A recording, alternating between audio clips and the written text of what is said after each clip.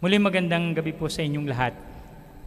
Ang naganap sa ating ebanghelyo, ang narinig natin ay pwede nating sabihin na si Jesus Christ, Jesus Christ hits two birds by using one stone.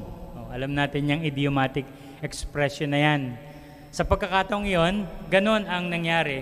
Ang Panginoon ay unay sinubok na siluin ng mga nagtatanong sa kanyang mga Pariseyo tungkol sa kautusan na maaaring nung panahon ng ating Panginoon ay usap-usapan na o kung tatawagin natin ngayon ay isang kontrobersiya. At yan ay ang divorce.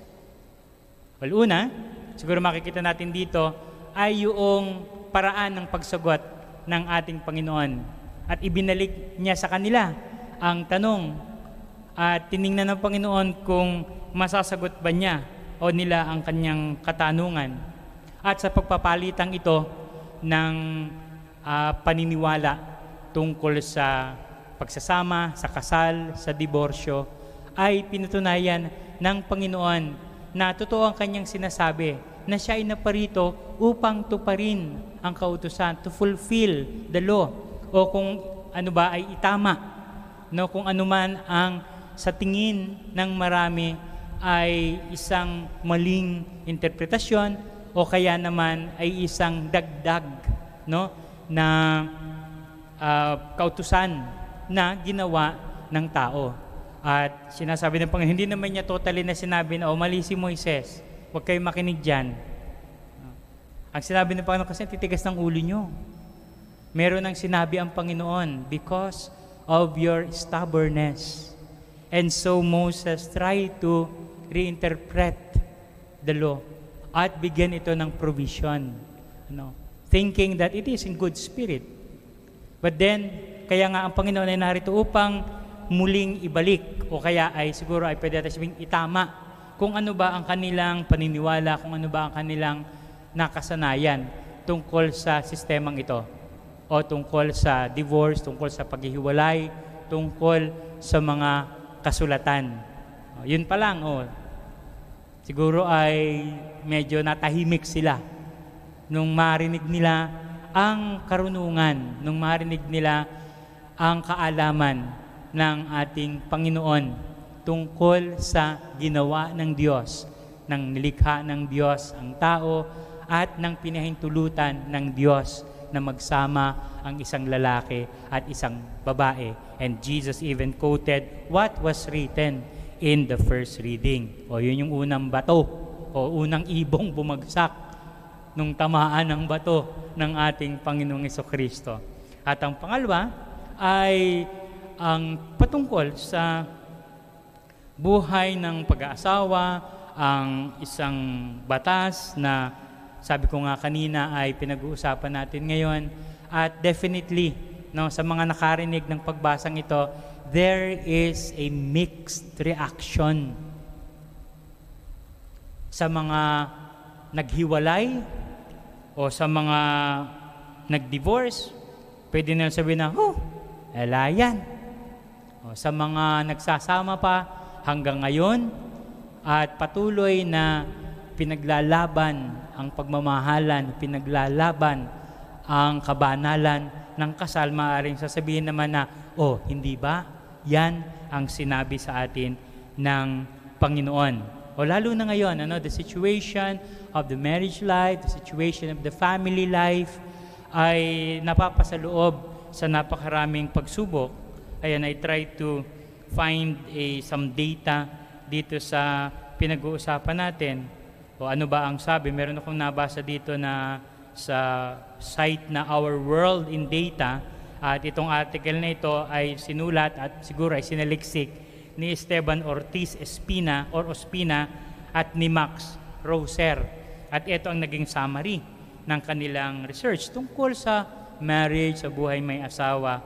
Sabi rito, the marriage are becoming less common. In most countries, the share of people getting married has fallen in recent decades. Kaya lang, sabi nila, across all countries, ay meron pa rin kaunting kaibahan ng mga datos. O sabi dito, sa ibang mga, across most countries, people are marrying later in life. Di ba meron tayo parang sinasabi din, pabatay ka ng pabata ang mga nag-aasawa ngayon. O actually, sabi dito sa data ay, baka hindi ang nag-aasawa ang pabata ng pabata. Ang pabata ng pabata ay yung nabubuntis at nanganganak at nagsasama, but not nagpapakasal. Oh, ayan, malalaman natin siguro iba tumatango-tango diyan, ano? Oo nga, kaya ako, ayan, medyo kasama siguro ako dito sa marrying in later life. Or yung cohabitation, yung live-in ay becoming increasingly common. Single parenting is common and has increased in recent decades across the world. Sabi pa rito, the Netherlands was the first country to legally recognize marriage for same-sex couples in 2000. Since then, at least 30 countries have followed suit. There has been an upward trend in divorce rate globally since 1970, but this pattern varies significantly from country to country. Or sabi naman dito, divorce rates are lower in younger couples. Sa Pilipinas, ano ba ang divorce rate? 0. Kasi, wala naman tayong batas ng divorce. But of course, realistically, dito naman natin nakikita na napakarami rin na mga mag-asawa ang naghihiwalay, na ang maraming mag-asawa ang namumuhay ng kani-kanila na. Ang iba ay nagkakaroon ng mga terms and conditions about legality ng mga bagay-bagay. But ang point dito is that merong mga pagsubok na hinaharap ang buhay pag-aasawa o tayo in these very challenging times, no? Ay kumakaharap dito. Ang divorce bill is knocking at the door na sa ating batas. O kaya sabi ko nga, it's very challenging times. And shout out sa mga communities, lalo na ang ministries ay involved sa family life at saka sa mga marriage encounters, no? I work with several groups, especially the one that is very close to my heart. Meron pang isang grupo na very close to my heart. I just want to mention it also, just to, of course, thank them for the efforts that they are exerting in promoting family life, in promoting the marriage, of course, in the Catholic Church. Ito po yung mga missionary family of Christ. At yun na nga, ang nakakapanghina rin paminsan-minsan ay para bang hindi pa ganun sapat ang nagiging efforts natin, government, private, and religious institution alike, no? That they may find ways to strengthen marriage and family life. Of course, it's not only marriage, no, but of course, the whole aspect in our lives, especially in the family. But what is the defining factor sa ating pinag-uusapan ngayon at doon sinabi ng ating Panginoon? Walang iba kundi ang Panginoon. The bind that put people together. That is the presence of God. The force that makes the couple stays together ay ang Panginoon. Kaya nga, paulit-ulit na sinasabi sa atin, and of course, it is coming from the scriptures and from Jesus Himself, na kung ano ang pinag-aakma ng Panginoon, ano ang pinagtatagpo ng Panginoon, ano ang pinag-iisa ng Panginoon, ay kailan may hindi dapat paghiwalayin ng tao. And so, people, well, especially the married couples, should always strive for this faith, for this principle na ibinigay sa atin ng Panginoon.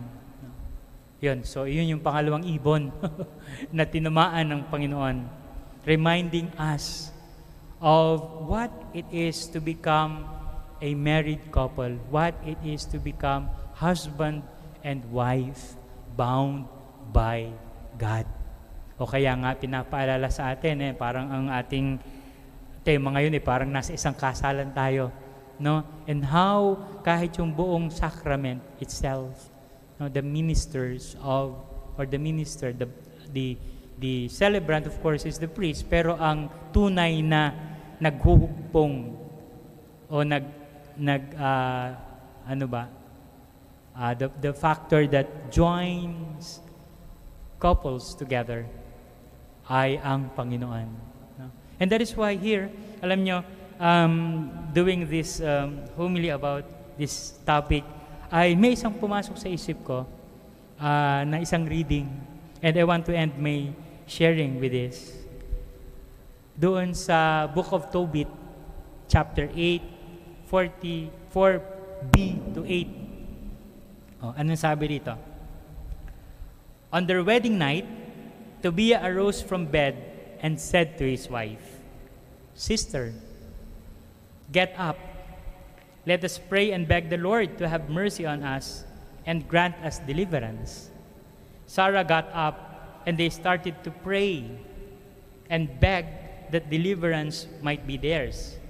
They began with these words, "Blessed are you, O God of our fathers. Praised be your name forever and ever. Let the heavens and all your creation praise you forever.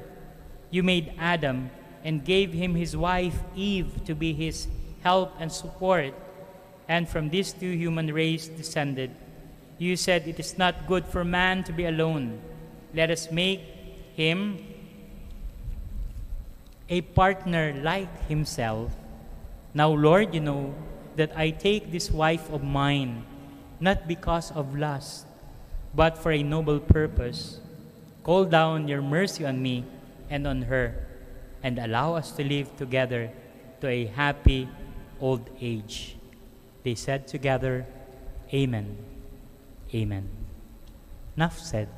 That's how this loving couple express their belief that they are joined by God in their marriage, in their union, in their being as one. Amen.